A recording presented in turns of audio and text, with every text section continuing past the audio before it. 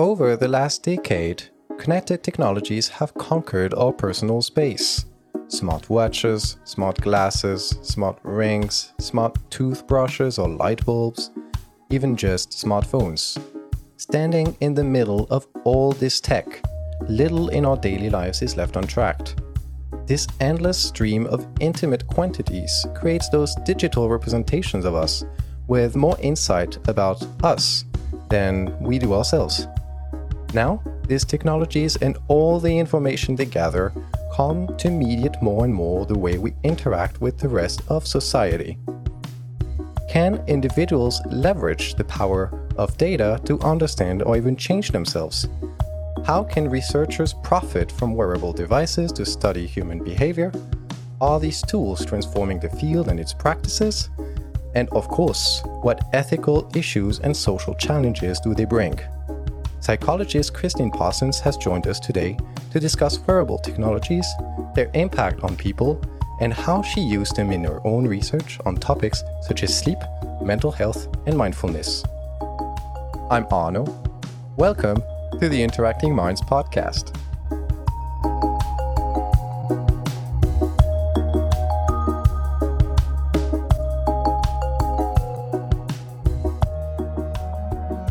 Welcome, Christine. Thank you, Arno. I'm delighted to be here this morning. It's great to have you. So for those of you who don't know Christine, she's the newly appointed director of the Interacting Mind Center. There's also a bit of a conflict of interest because she's also my PhD supervisor. She's a psychologist and interdisciplinary researcher who works on matters of parenting, on infant behavior, infant communication, and their impact on parents. And she's also been working on other subjects such as sleep and co-sleeping, and does a lot of work using wearable technologies. And that's why we have you here today to discuss wearable technologies, their impact on people, and their impact on research. Mm-hmm. So my first question to you is, I happen to know that you're quite enthusiastic about wearable technologies. Yes. Could you tell us a little bit about your personal relationship with them? Oh, I could. Well, I think my interest in wearable devices started off as a personal interest in sports and how we can use wearable devices, personal wearable devices, to measure intensity of exercise. I remember very clearly quite a number of years ago when wearable devices were very, very new, and I purchased one out of sheer interest. And I went to an exercise class where no one had seen this particular device, but everyone wanted to know what my heart rate was. And at the end of the class, people commented and asked, how high did our heart rate get? As if my personal heart rate had anything to do at all with how hard they worked. So there was a tremendous interest in using heart rate by the whole entire class to get a sense of the intensity at which we were exercising. Something that, you can have a sense of yourself anyway, your perceived exertion. And from that moment, I thought there's something really interesting about the data streams and people's fascination with types of data that they haven't been previously able to access. Yeah. And I think my personal fascination started at that moment when I realized just how intrigued people were. And then I guess reflecting on my own level of intrigue as well. So could you tell us a little bit more about that, about how people relate to those technologies and to their power? How do they use those technologies to get to know themselves a bit better? Yes. I think that's the appeal of devices, is getting to know yourself a bit better, getting to know your own behavior patterns a bit better, having some quantification of what your day looks like. And this is a huge movement called the quantified self, where people try to measure with the aim of optimizing things about their life and their lifestyles. I think one of the appeals of data is that we can learn something that is otherwise difficult to think about yourself. We would like to know how well we're sleeping. We would like to know how active we are. And these devices give us really unobtrusive means to gather that data. You just have to wear the device and you can suddenly get information about your REM sleep. So a type of sleep that we go through over the course of every night. You can see if you've had sufficient deep sleep, however that's defined. And I think for a lot of people, when they first see activity-related information, they realize how little they move around over the course of the day, or how few steps they actually get, or how many steps 10,000 steps actually encompasses. So for a lot of people, there's the novelty is a big fascination. And then learning a little bit more about your own body and your own behavior is something I think as humans, we tend to be interested in. Mm-hmm. Is there a bit of a Kinder toy effect? So Yes. we open the box, it's so fascinating, we wear it for 12 days, Yes. and then we realize it's out of battery, and then we take it off and we forget about it. Yes. Can we use it to change our behavior? Mm-hmm. Yeah. I think your description is beautiful because there is the novelty element for a lot of people. You open up a new toy, you have it for a period of time, you're really excited about it. And there are many, many anecdotal descriptions and indeed descriptions in the literature of people wearing a device for a period of time and then the device ends up relegated to a drawer somewhere gathering dust. And that's a really typical experience. And in many respects, you can understand why that happens, because after a few nights, if you have a stable life and you have routines, your data doesn't change very much. So every morning, if you have a specific routine of getting your kids to school at a certain time, or you have to be at work at 9 a.m., your day looks pretty stable. So there's nothing new. There's no new information there to look at. And the same thing with your steps. If you realize, wow, I do get my 10,000 steps, seeing that information repeated, there's no novelty in it. There's no surprise. So after a period of time, of course, those devices may be relegated to something that's just not interesting anymore after repeated use. For some people, and I think this is an interesting component about wearable devices, it's not one experience. So some people will find it interesting. They will like to see trends over time. There are differences in how some people are what we call early adopters of technology. They find it interesting. They want to try it out. They want to see what's possible. They want to see what boundaries have been broken. And then other people on the more Luddite end of the spectrum, the technology ignorers, would rather not. So I think there isn't a one experience of wearable device and tracking behavior. And we also could not expect that giving information to people changes everybody's behavior in a uniform way either. For some people, there may be a piece of information that can be helpful in triggering behavior change. But we do know that providing information alone is rarely sufficient to motivate behavior change. We see that with things that seem quite intuitive, like giving people the calorie counts on their food. It doesn't necessarily change the choices people make. Knowing that you don't move around very much over the course of the day doesn't necessarily make it possible for you to change the structure of your day either. So information alone, unfortunately, is often not sufficient to change behavior, even if we would like it to be, because then it would be a simple solution. Just give people data and give people information and we will magically solve some crises that we currently have. So you need information. Yes. You need interest. Yes. And you need some sort of drive for change. Yes, yes. And for it to be possible to change. Yeah. I mean, we live in Aarhus and we can cycle. We have access to really great road infrastructure. We can move during the day. We have great footpaths. We're in an extremely privileged environment that supports activity, physical activity in us. Mm-hmm. That is not the case for everybody. There are really serious environmental differences in different locations that mean no amount of data will support physical activity. Those are environmental requirements that need to be changed.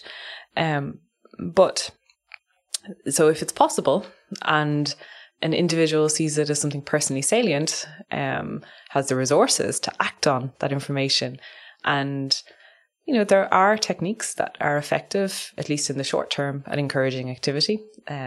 Seeing kind of little pings of, you've reached your step goal. I think one of my favorite personal experiences was having given my mother a Fitbit device, and I came home to visit and I realized she was pacing up and down in the kitchen. And I asked my dad what my mother is doing. And he said, well, she has lost her mind because she's probably on 9,900 steps and needs to get her steps for the day. And I said, does she do that often? And he's like, every night.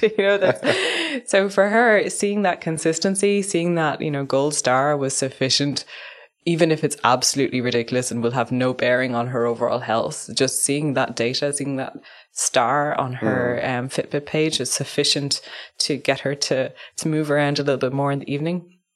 And of course, again, this is someone who finds that information interesting, who's already pretty healthy, already gets physical activity, but just thinks it's fun to have those boxes ticked off. And for many people, these step streaks, reaching a goal, it's fun for a period of time, may not induce long-term activity changes, but in the short term, certainly can motivate some people to change in small ways often.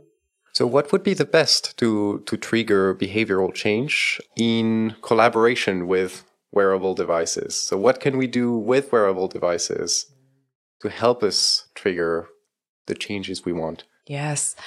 I think what we have seen over the last number of years with digital-only interventions is that if you can add a human, if you can add a little bit of time with another human who looks at your data with you, who supports you, who gives you an attaboy or an attagirl, some kind of external support from another human, can be incredibly useful in motivating longer-term change. I think this is always a problem with digital-only interventions, is longer-term engagement with those. They can be certainly helpful for low-level changes or things that are not extremely difficult to change. Adding human support seems to be something that's quite effective across many different domains of health behavior changes. Adding humans is my answer. And of course, that requires resources. So we're in this dilemma of wanting to be able to get effective behavior changes to lots of people. Wearables offer this idea of scalable, automated recording of data, and this really appealing notion of, well, if we just inform people, they can change. But I think having a human support element, having someone who cares enough to look at it with you, makes it more fun for people. So don't just get a smartwatch, also join a running club. Join a running club, have the community, exactly. And even when there have been randomized controlled trials looking at behavior change interventions, again, adding some element of human support, and I'm speaking quite generally, seems to help a lot with longer term use of devices and longer term engagement with an intervention. But exactly as you said, joining a running club, that is the more powerful social element that keeps us engaging with things. And just seeing a random Fitbit message congratulating you is never going to be as powerful as your friend giving you a high five at the end of a run, or, participating in an event with other people. Those things are extremely powerful motivators of behavior if they're possible for people. Yeah. So we like having those devices because they create tracks of what we did. Yes. We can feel good looking at them. Yes. And we can understand ourselves a little better. But you're a researcher. You want to understand humans at large, not just yourself. Yes. Can you give us a bit of examples of how you've used wearable devices in your research? Yes. So in one project I initially started, I really thought that Fitbits would give me wonderful data on people's behavior. I was interested in looking at sleep patterns and activity patterns while people took part in mindfulness-based stress reduction as a program. And what I hoped was to have unobtrusive measurements of these health-related factors. So with mindfulness-based stress reduction, there is a lot of data now emerging to say that there are stress-reducing benefits. But we know, for example, that if you sleep better, your sleep impacts your stress level. If you're physically active, that actually can reduce your stress level as well. So I kind of thought this could be a really neat way of getting data that wouldn't burden participants. They could just wear these devices for me. And I could get at maybe some of the underlying mechanisms. So why mindfulness-based stress reduction is having these potentially beneficial effects.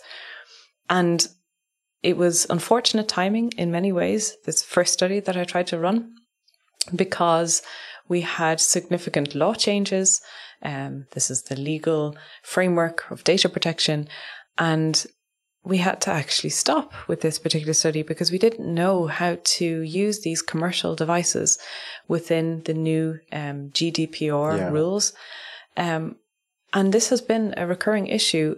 These issues of data privacy, who holds the data, where is the data stored?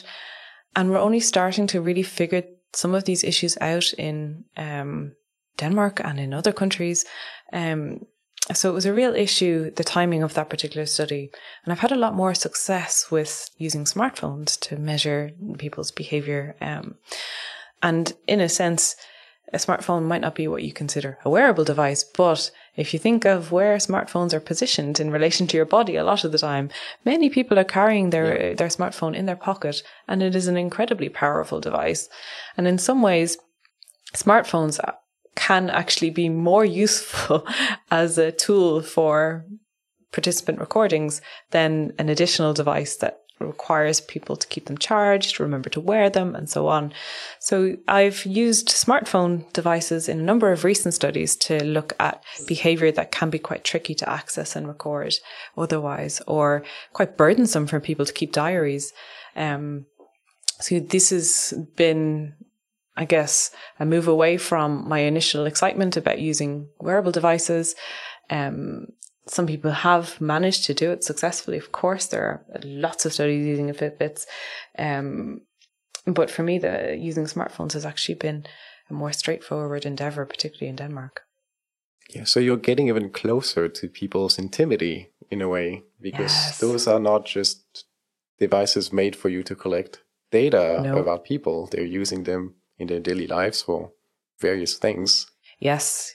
And you can access pieces of information from people's phones that many people are not aware of, or they don't notice that data is always being recorded. I mean, on smartphones from Apple, Android, your steps are being measured, your light exposure, your battery usage, all of those things can be pulled from inbuilt sensors.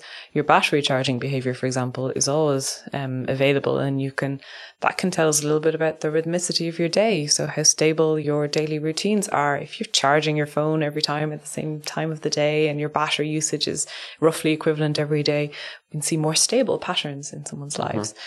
And your Apple smartphone is always trying to estimate the activity you're engaged in. If you're running, if you're biking, it is using built-in sensors in the phone to estimate that all the time. So there are things being recorded on your phone, and those things are incredibly useful for researchers to know about if we want to look at activity and sleep on a larger scale. So using that type of technology that people already have is a way that many people are trying to go at the moment. How do we deal with agreement and data agreement? How do we get people's approval for using this type of data?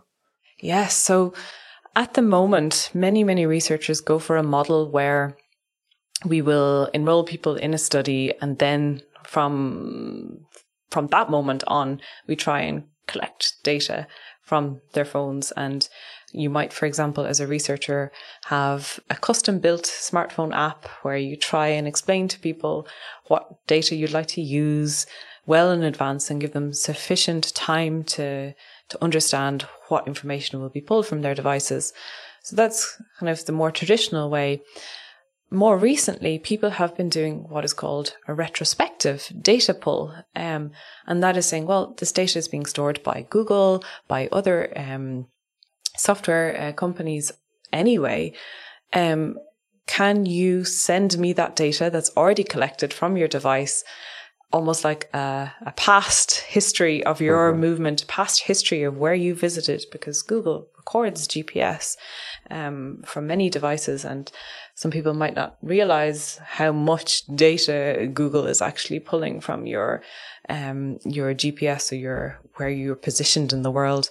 And that information can be really useful to researchers, and has been used in lots of studies looking at behaviour during Corona, for example, where people were, how much they moved around, things that, again, can be really challenging. If I asked you to tell me about your day 2 weeks ago and where you were, that's information that's really not accessible anymore for a lot of people, because the time has passed. Whereas Google has collected that data. Google can tell you where you were, which park you went out for a walk in, or which supermarket you did your shopping in. That information is being collated, and it can be incredibly useful to retrospectively pull that data as well. So that's been an opportunity that many researchers are now excited about, is, we don't need to do it before the study starts. We can pull data that's already been collected. So both strategies are something that people...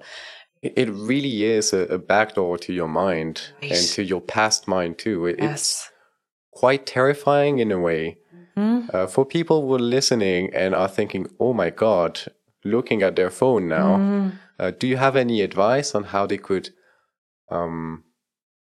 maybe get more information on data privacy and have a better control of their data flow and data streams? So I think looking to see what permissions you've shared across various apps, that's under your settings on both Android and iOS, and just having a quick look to see who you are sharing location services with. That gives you an insight into how many different apps can tell where you are in the world. There are, of course, pros and cons for the individual of using different apps. You can use that information very well yourself. If you, for example, ever need to figure out where you were a week ago, that information can be useful to retrospectively build up a picture. You may need to figure out where you lost a device from. So there are pros, for example, to having location tracking turned on if you lose something. There are pros in figuring out, where you navigated to, what was a good using Google Maps for those purposes. There are obvious pros. There are reasons people use these devices. It's convenient, it's straightforward. But by using them without turning off certain settings or restricting a little bit, you contribute to a really big pool of data. So we're contributing, whether we think there's an individual risk, we contribute to the data set that allows other types of surveillance. And I think that's when we talk about surveillance and using this type of data in a big scale way, people often say, well, I have nothing to hide. But often it's not about the risk to you as an individual. It's about the building of bigger systems where other individuals who are more vulnerable perhaps can be monitored. So it's that kind of asterisk that I would bear in mind when we tick all of the permissions on various apps. I'm no expert on the security settings and on across phones and what the possibilities currently are, but I do know that most people, when they're accepting terms and conditions, those terms and conditions are almost deliberately really long and very difficult to understand. They don't give you a bullet point summary. Like we would do when we, as researchers, set up an app. Telling you exactly what kind of data we're using and why. Yeah. We try and do that in ways that are immediately understandable. A 10-page document, nobody reads those. And I think the younger generations of people have become a bit more aware, a bit more understanding. I think there's a lot more education now about how much we're actually consenting to, and a lot of great discussions about that. This is the usual thing with technologies when they come on the market. There's often huge amounts of excitement. So being able to use these devices is incredibly exciting. Look at all the things that Google can offer us. And then there's kind of a learning, there's some risks involved in this and some skepticism. And over time, you hope, and what we often see is corrective behaviours and corrective understandings. That's the optimistic view. The more pessimistic view is that we've already given so much data, and companies, large tech companies, already have so much power that it's difficult to navigate that now for most individuals. Yeah, are we stuck in a system where companies just gather our data, sell it to each other? Mm-hmm. Or do we have any other maybe models for data collection and data sharing that could help us get out of this bit of a hellscape? There have been some EU projects trying to figure out how healthcare providers, for example, can access devices and data from people's own commercial devices, and doing so in ways that are really informing the person of what they're contributing to and the data that they're providing and how it will be used. So there are some models that are very carefully giving people as deep an understanding as they can of how that data will be used, what it will contribute to, the benefits for society, and so on. I don't know of any specific models more generally that we can look to. So if we go back to the use of wearable or smartphones in research, is there any findings that you would like to share with us? Things that you've been able to do? Yes, yeah. So one thing that I was very interested in with my colleagues in the UK was in sleep and emotions. And this is because when you have a poor night's sleep, we all know that feeling of waking up and being tired, being cranky, just not wanting to do very much, or being irritable. So we all intuitively know there's a link between how well you've slept the night before and how you feel the next day. And most of the research on this has focused on the negative, so the irritability or the anger or the general grumpiness that people often think about. But with my colleagues in the UK, we decided to use a smartphone to try and look at positive emotion as well. So positive emotion being, for example, you went out for dinner. Did you find that dinner pleasurable? And of course, positive emotion, along with negative emotion, is important for your daily functioning, because if you're not enjoying things, you're also not optimally being in the world. Your well-being isn't high. And of course, emotion is one thing that can be transient, can change over the course of the day. So we used smartphones to ping people over the course of the day to ask them about the emotions they were experiencing and how they were regulating those emotions. And we thought this was particularly interesting and a good use of a smartphone, because we didn't just have to ask people at the end of the week or at the end of the day, how did you feel today? We could actually ask them at random intervals over the course of the day, because sometimes you will not be able to remember a positive experience you had, or that we have recency effects in emotion. If you've just had a negative or a positive effect, that can colour your rating of how you're currently feeling. So using this method can get us a little bit closer to the fabric of people's lives. And we were also able to measure how people were doing in the morning. So instead of giving someone a paper diary, their smartphone pinged them and asked them to tell us a bit about their sleep. And again, that allows us to get in the moment recordings and in the moment responses. So we don't need people to try and retrospectively remember how they slept. Yeah. And this paper is coming out very soon. But what we found was that, if you had good quality sleep, you had more positive emotions over the course of the day. And then using the same smartphone device, we asked people to deliberately extend their sleep. So try and sleep for a bit longer. And this was in short sleeping adults. So adults sleeping less than 7 hours. And if you successfully extended your sleep, so slept a bit longer, we also saw small increases in positive emotion and small decreases in negative emotion.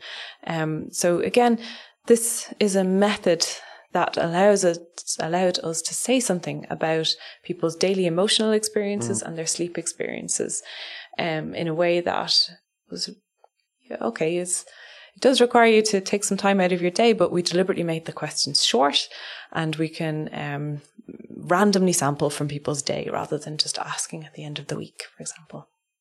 Yeah, so we're discussing experience sampling, yes, right? This is what this method is referred to, yes, experience sampling. One theme that came pretty often in this season, and I think we'll see again and again, is the way technology has not just changed the way we do the science, but also our theories, and forced us to reconceptualize our ideas of what we're trying to measure is.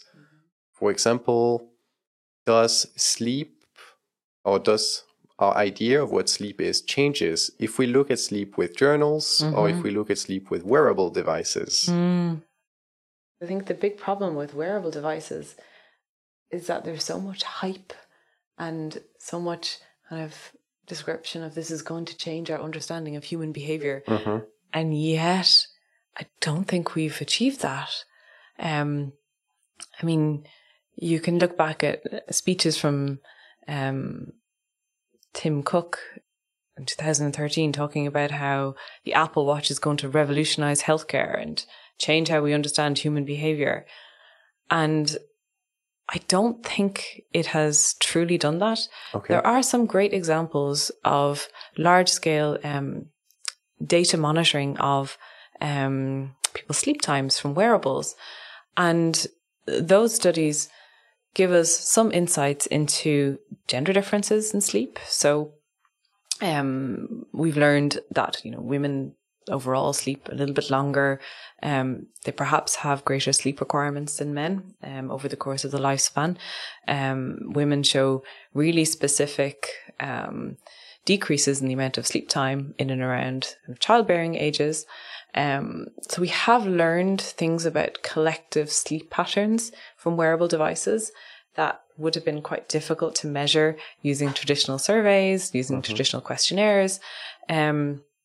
The big problem with a lot of wearable devices and the opportunity right now to really inform theory is that often there's a question of data quality from wearable devices. So we have trouble separating the signal from the noise sometimes. So what is good data and what is poor data? And for example, in my own participants, a lot of them got really irritated when their Fitbit misrecorded their day or didn't give them an accurate picture of their sleep because they were very convinced that they were reading at the time that the Fitbit recorded their sleep.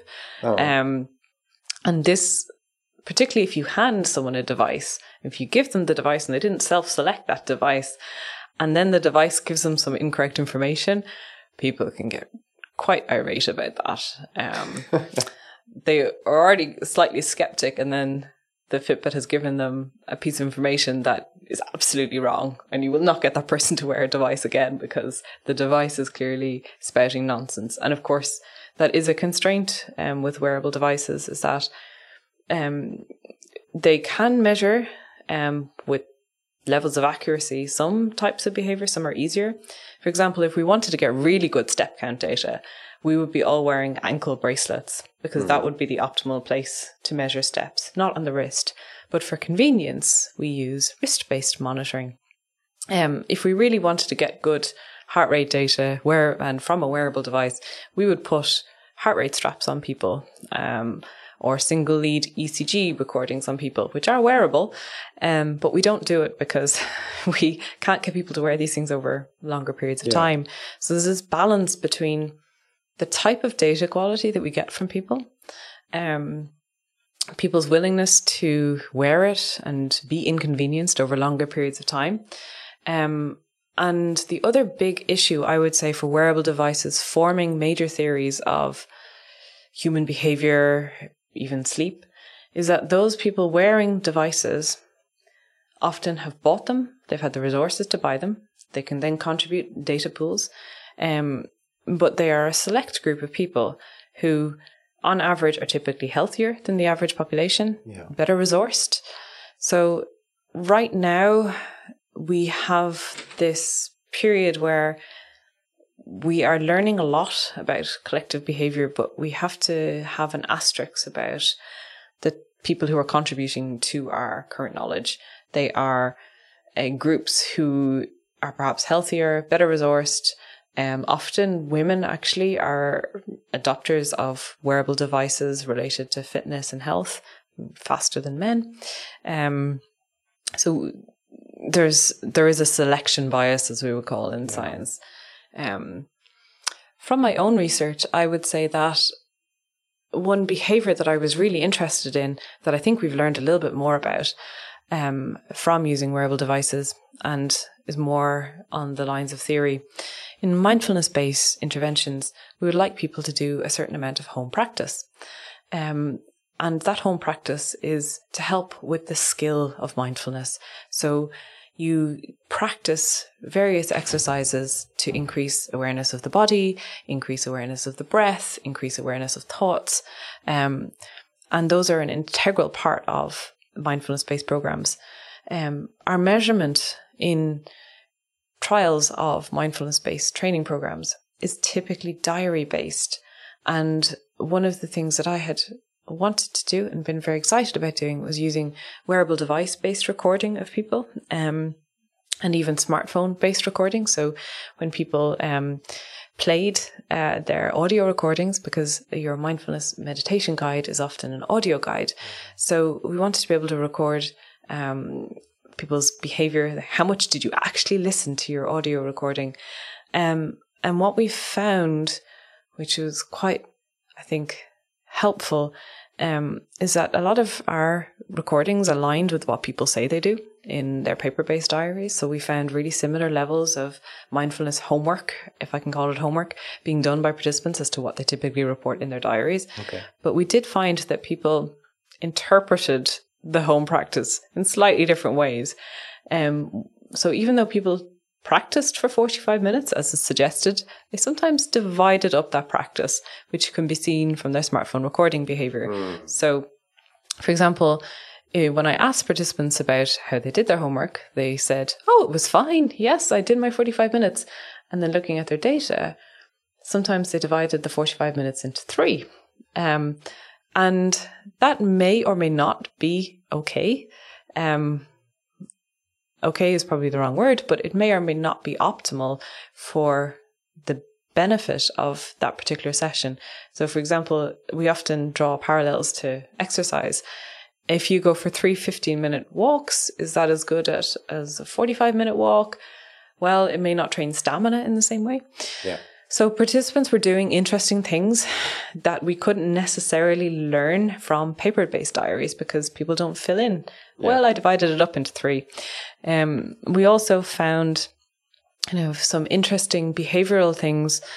Again, that could inform how we think of why people do or do not do their homework. When we ask people, why did you do or not manage to do your mindfulness homework practice?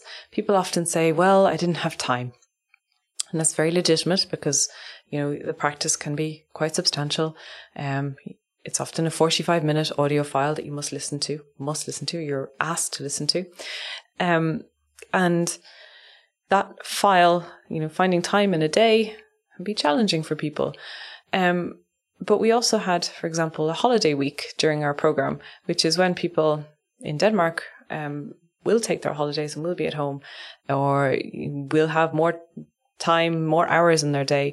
And actually, we found that was more difficult for people to do their homework during the holiday weeks. Oh, really? Yeah. And I think one of the things that we noted there was that people are out of their routines. So perhaps it's not time per se, the hours of day in the day that you have, but rather the routines that you have.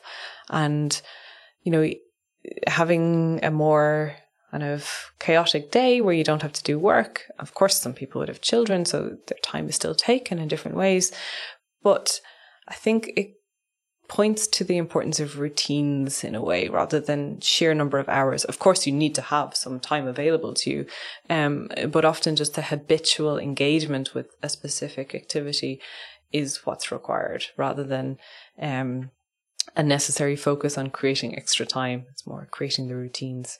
Well, that's great insight. I think it was interesting. I think it was something that we couldn't necessarily have learned from using our more traditional methods. And we were also, of course, able to record things like time of day. And in mindfulness-based training, it is often suggested that you try and do your homework or home practice in the morning, because it sets the tone for the day.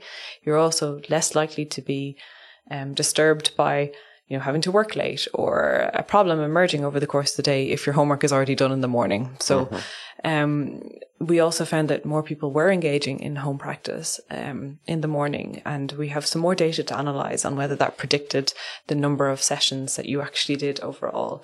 So that's still ongoing work. Great. Looking forward to hear more about it. I had another question. Yeah. One thing is that often you have an app that comes with those wearable devices.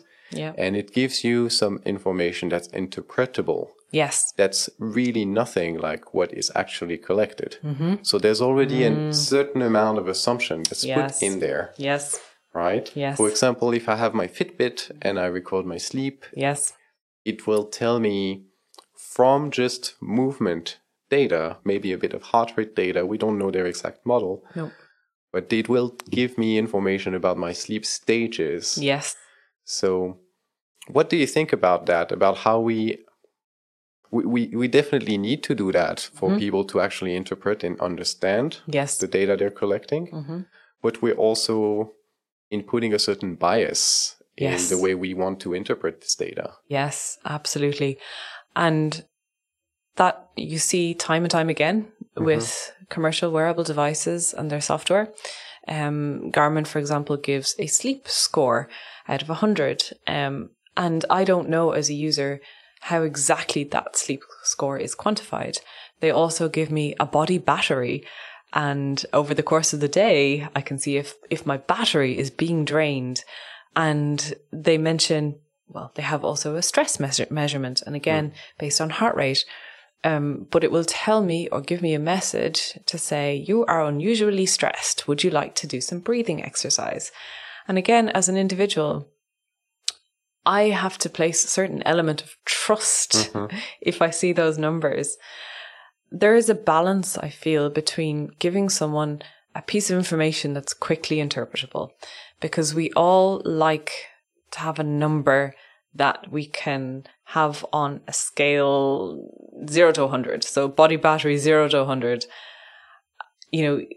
You as a researcher, Arno, will probably be very upset, because is it really a linear scale? If your battery is at 10%, is that really kind of a linear change or not? Or, the presentation and the interpretation of that data is done in a way that's as simple and straightforward for people to understand and to get a grasp on. Sometimes that can be patronizing for users. Would you like to do breathing exercises now? Yes. No. I'm in a meeting. Yes, exactly. I am stressed because I have to give a presentation, and breathing exercise would not be appropriate for my life right now.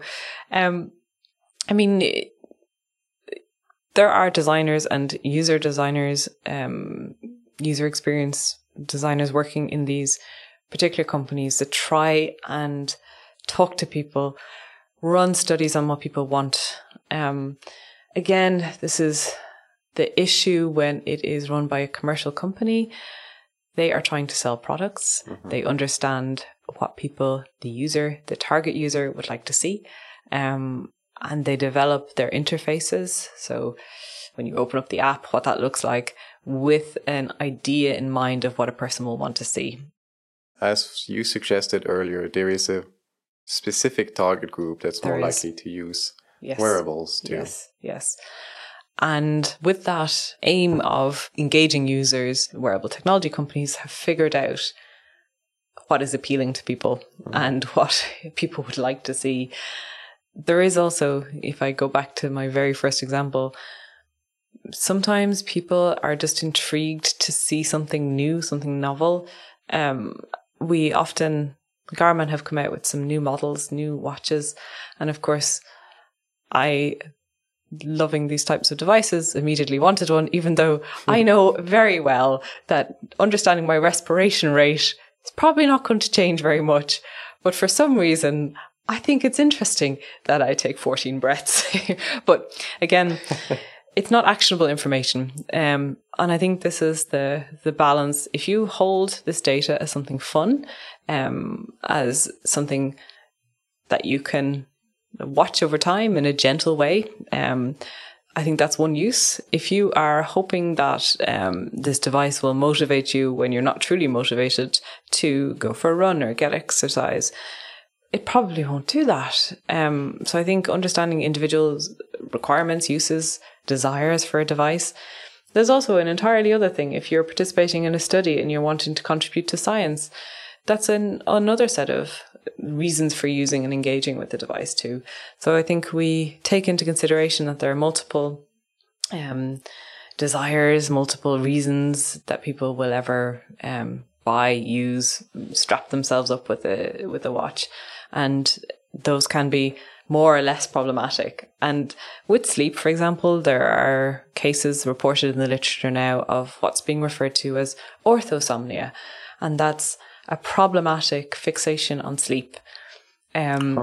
So again, this has come about or is described. There are case studies described where potential patients in the US have come into a sleep clinic very concerned about their sleep because Fitbit has given them a number that says their sleep is poor, their sleep score is inadequate, indicating inadequate recovery from the stresses of the day.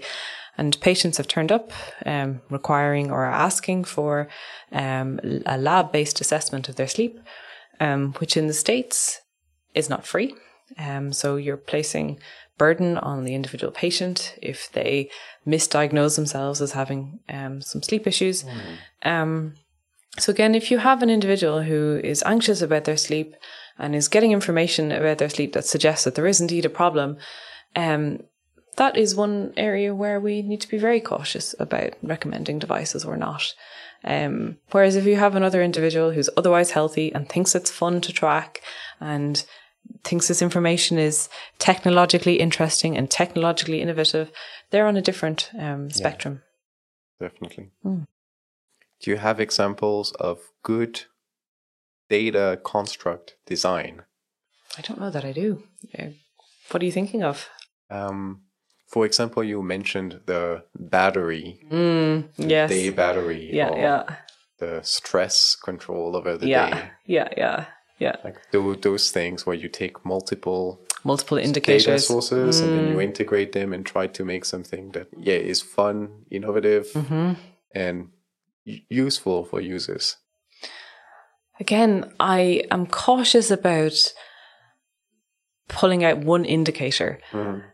I know from speaking to a lot of people using devices that this body battery is particularly appealing because it encompasses ideas of fatigue, ideas of how much you physically moved, the intensity of the exercise that you've completed, and your past night's sleep level. Okay. So it integrates different indicators into one metric, which is what is nice because you get one single number and then you can look at that number over time.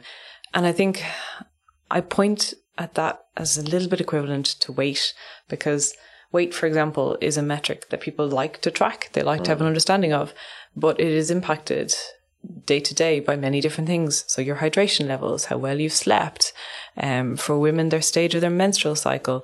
There are so many different things that feed into that one indicator, and yet that one indicator is useful to people in some senses, particularly if it's taken as a pattern. So if you have an upwards trend or a downwards trend. And I think for some of these indicators that are given from devices, that what needs to be emphasized is the pattern over time and not that individual day level recording. And I think that can be communicated efficiently within some of these Garmin or Fitbit or these kind of software app interfaces. It's possible to emphasize patterns over time for people. And I think as well, telling people about the stability of their day. those kinds of things are interesting indicators too. And time again, we are just a little bit in the dark as to how things are estimated. And in fairness, there are some publications describing the validity of Garmin's heart rate variability estimation against gold standard measures. There are more and more studies coming out now which are trying to validate, for example, how well sleep staging is recovered or estimated by these devices. People are doing those studies. And I think the conclusion to date has been that a lot of these are imperfect. But we don't have, for example, a lab-based standard of a body battery that we can compare it against. We don't, as researchers, have that. Yeah. The closest might be some kind of well-being measure. How are you feeling right now? Type instrument that we might relate to a body battery type measure. We haven't developed those metrics, so we don't have a gold standard way to measure body battery. So therefore, we're a little bit in the dark, whereas we can take measures of REM sleep and say, okay, this is what our lab-based recording with electrodes tells us about someone's REM sleep. And we can say these devices are adequate or inadequate based on a gold standard measure. But when you don't know the ground truth, you are guessing. So as appealing as these things may be, it should be taken lightly. Yeah. Thanks. I think we're approaching the end of our recording session. But before we go, is there a take that you'd like our listeners to remember from this recording? Mm-hmm. One last word or sentence.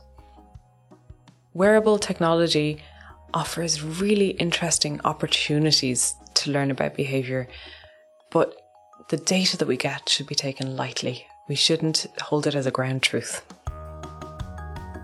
Great. Thanks. Thank you so much for coming, Christy. You're very welcome. Thanks for having me.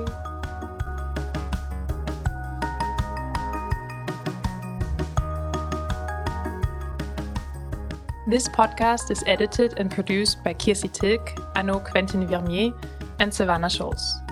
Music by Simon Karg. The podcast is funded by the Interacting Mind Center Seed Funding Grant. Visit the Interacting Mind Center website to gain access to show notes and further information at interactingminds.au.dk.